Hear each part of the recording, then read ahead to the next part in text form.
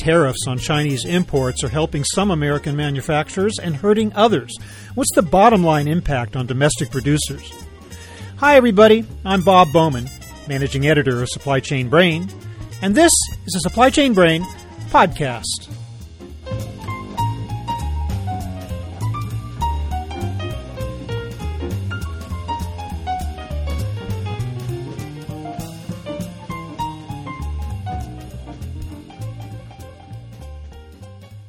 The escalating trade war between the U.S. and China is having a serious effect on producers in both countries. Some have already raised prices to cover the additional cost of materials. Others are uncertain what to do. Still, there are some steps, both short-term and long, that producers can take to mitigate the impact of tariffs. Today, we'll get a perspective and some advice from Johnny Chalklater, national leader of the International Trade and Regulatory Affairs practice of the accounting firm BDO. He'll tell us about the impact that the tariffs have had to date and whether importers have been successful in petitioning the government for relief. We'll also discuss workable strategies for the months ahead at a time when international trade tensions show little sign of slowing down. So here is my conversation with Johnny Chalklater.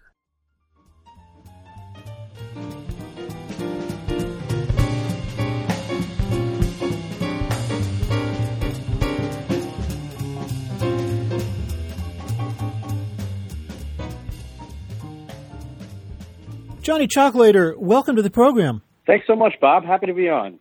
Johnny, who is getting hurt today by the tariffs that have been imposed between the U.S. and China as a result of this ongoing trade war? Well, Bob, there's always winners and losers in these kinds of actions, and it really does depend on where in the supply chain you're in. A lot of times in discussions of this sort, we tend to generalize, but at the end of the day, if you are importing goods from China, and if your goods are on the United States Trade Representative's list of tariff increases, list 1, list 2, or list 3, you're going to be paying anywhere between an additional 10 to 25% on your imports. Those are directly the responsibility of the importer of record. Oftentimes, who that party is can vary. But generally speaking, this has been a challenge for a lot of manufacturers and importers and distributors who may or may not be able to transfer those costs downstream. If they are able to transfer it downstream, you have other parties that are also challenged by that, primarily retailers, and then at the end of the day, the ultimate customer is likely to be seeing a price increase. Others that are challenged by this are folks that are in the supply chains that support the product development phase, right? So if you're a designer and if you're an engineer and you're supporting larger orders of this type, these cost of goods sold end up impacting potentially how you might go about designing and assembling your items. It's a process that requires some analysis, and it's caused a lot of folks to go back to the drawing board to other alternatives.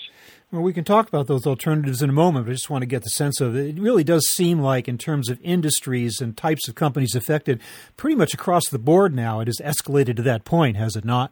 Yes, I think that's correct. List 1, List 2, and List 3 have successively targeted larger arrays of products.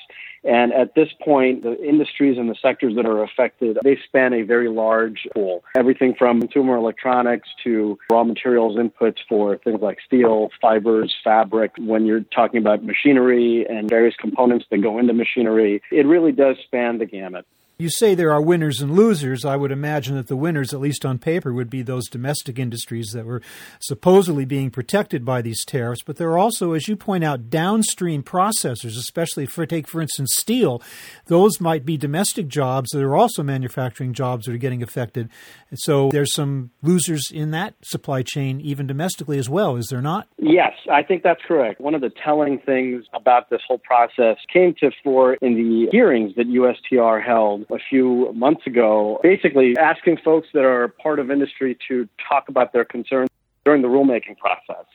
And I recall attending those hearings, and for every session where there were anywhere from 10 to 20 testimonies provided from different companies and different trade associations. In certain days, only 1 or 2 companies would actually speak favorably about these tariffs, and those tended to be the domestic companies that are among the few that tend to not rely upon imports from China. They might develop those products here, but more often than not, when you look into the testimony that was exchanged, they also imported goods, just not from China. They imported them maybe from Korea or from a different country that is not subject to the tariff increase. At the end of the day, those folks do stand to benefit in the sense that their competitors, which is, I think, the majorities of most of the industries, they do face higher costs and have to adjust for that. All right, well, let's talk about some of the strategies that manufacturers can undertake in order to alleviate, avoid, or somehow diminish the impact of these tariffs. Let's take one by one this idea of filing petitions for relief. What is involved in that, and how successful do you stand to be by engaging in that kind of a process? There's different programs, and I think the one that we're most concerned about right now is the Section 301 action. And so that's affecting the greatest number of companies. And under that docket, USTR, as we mentioned earlier, they've split up the tariffs into three tranches, List 1, List 2, and List 3. The first list and the second list, USTR opened up avenues for the regulated community to file what are called product exclusion requests. And that is basically a request that USTR basically exclude a certain subset of items that would be imported under a listed tariff code from these tariffs. For List 1, the deadline has passed and closed. After that, it was pretty clear that a very, very small fraction of requests was actually granted. The second list, List 2, those product exclusion requests are actually currently, the docket is currently open. And for that docket, the deadline is December 18th. And at that point, USTR will have, according to the federal regulations, Federal Register notices that it is announced it will take 14 days to review the request and respond. And similarly, the industry is expecting that the amounts of approvals are probably going to be fairly low. List 3, which is spanning the largest number of items that are covered under this action, does not yet have a docket open. And so a lot of folks are taking a wait-and-see approach to see if USTR opens that up. So far, it has declined to indicate whether it will or won't. But likely, if they do, it'll probably be in the first quarter of next year after the tariff adjustments fully kick into place.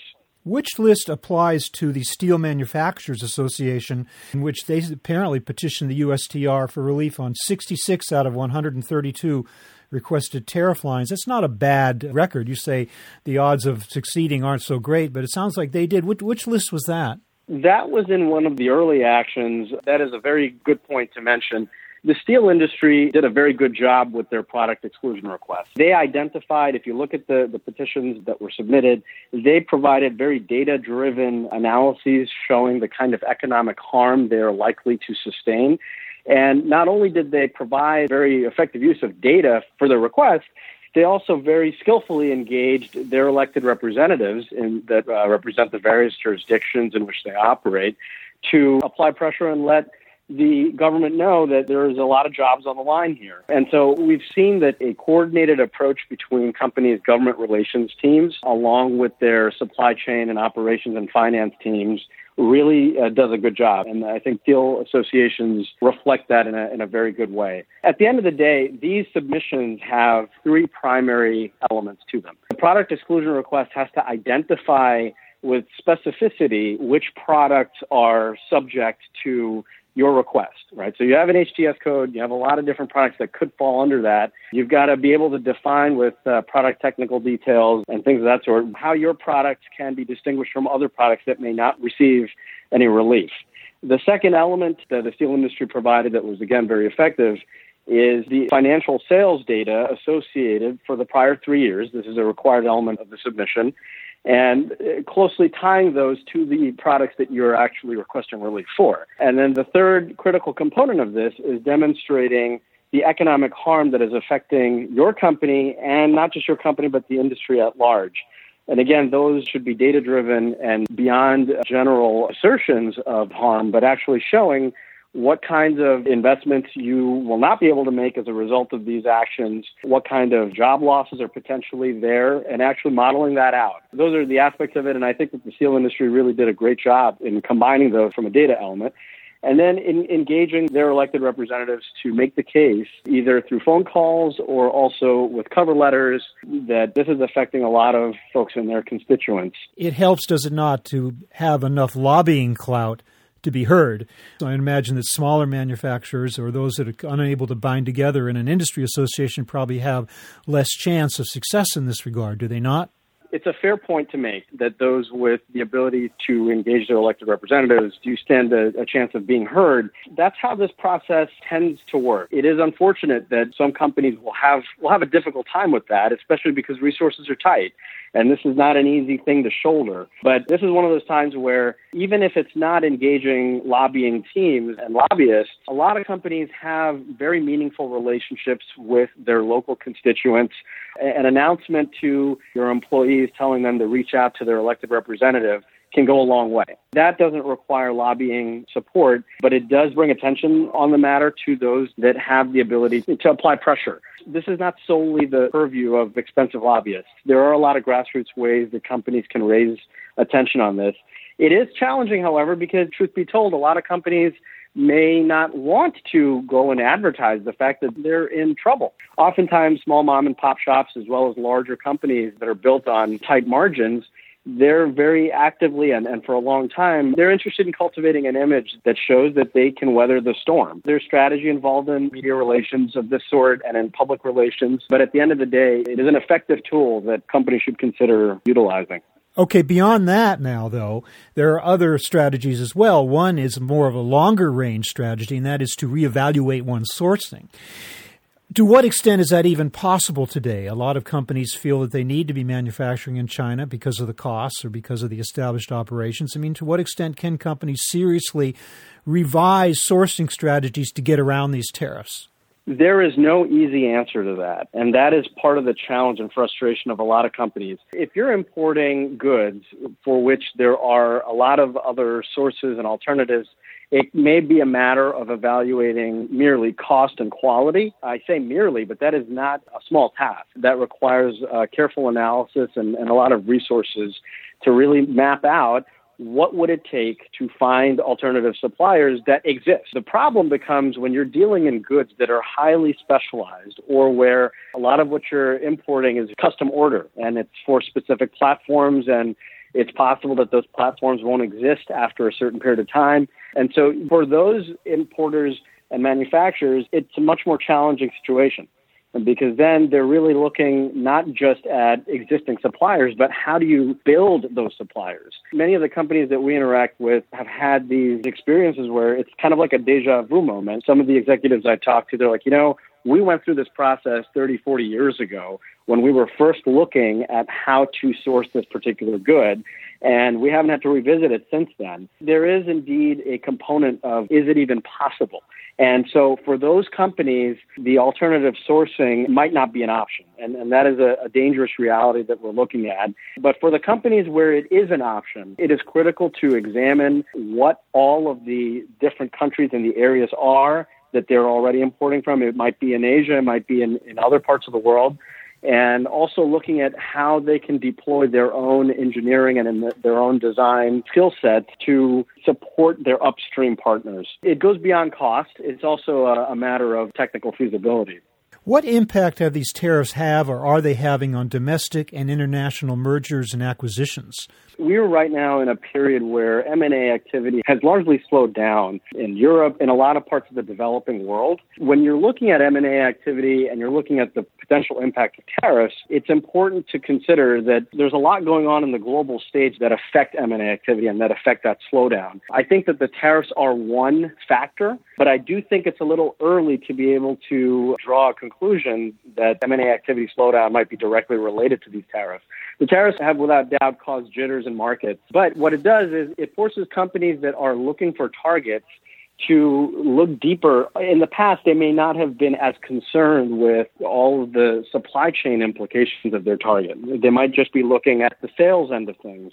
But now I think that companies that are looking for targets are also examining potential implications from a supply chain standpoint.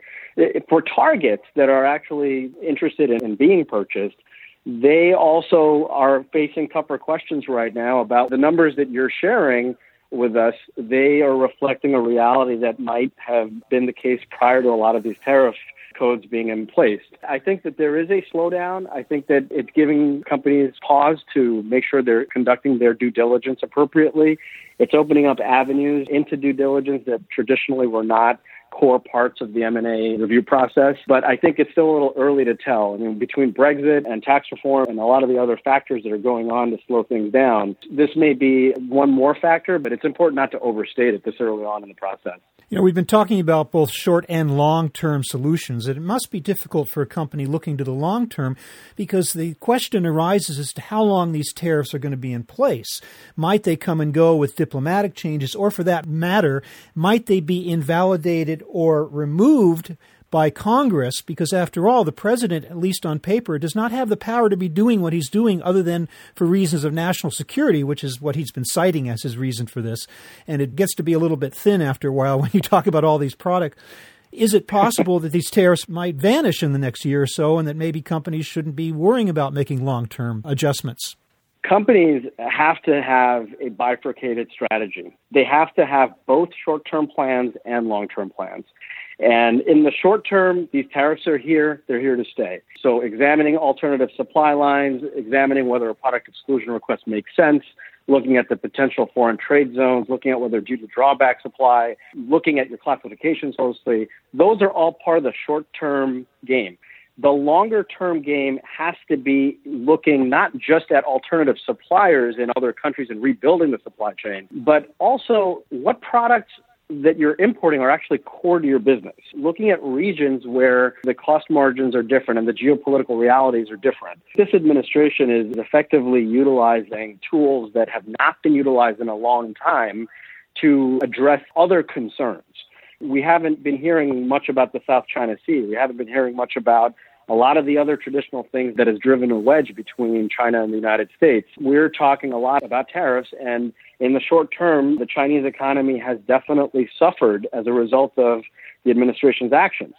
So a subsequent administration may very well find that these tariffs are achieving objectives in some of the other geopolitical areas that make it worthwhile to keep.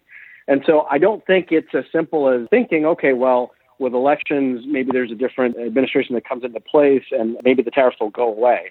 I think we have to plan for the tariffs being here, at least for the remainder of this administration and likely subsequent to that. The courts have generally given the executive branch very, very broad deference when it comes down to international monetary decisions and trade relations. At the end of the day, we are dealing with these, we have to deal with them, and we have to plan as if they're here to stay. When it comes down to alternative sources, I've had a lot of conversations with executives where they're like, well, how do we know who's going to be at the end of the gun next? And to be honest, I don't think anybody has a good answer for that. One way to look at it is, so far, the trade imbalances that have been the stated purpose for these actions, the trade imbalances so far have largely been limited to China. If you're looking at smaller players, smaller countries that might be fertile ground for potential supply lines, the risk for those countries being subject to similar kinds of tariffs are fairly, I think, lower than countries that at least this administration considers potential competitive threats. We've seen the administration take certain measures in the trade context, not in these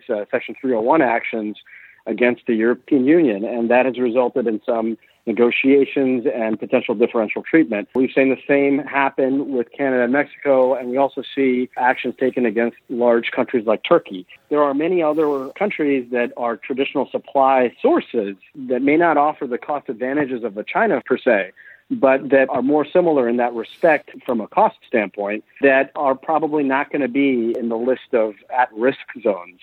So these are all considerations to keep in mind, and absolutely, we have to take both a short and a long-term view for them. Well, it's good to know that there are some strategies that companies can undertake to at least mitigate the impact of these tariffs and maybe also create wiser long-term strategies for sourcing as a result of this experience. But Johnny Chalklater, I want to thank you so much for helping us to understand the dilemma that manufacturers face today and some of the possible solutions they can implement in order to, again, to alleviate the impact of that. Thank you very much for being with us today. Thank you, Bob. Appreciate it.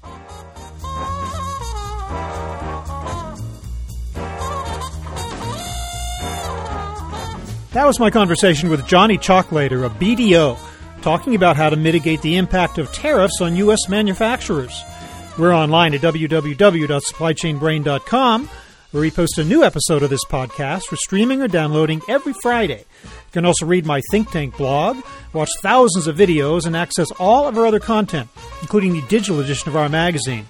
Look for us on Facebook and LinkedIn, and follow us on Twitter @SCBrain. You can also download or subscribe to the podcast on iTunes.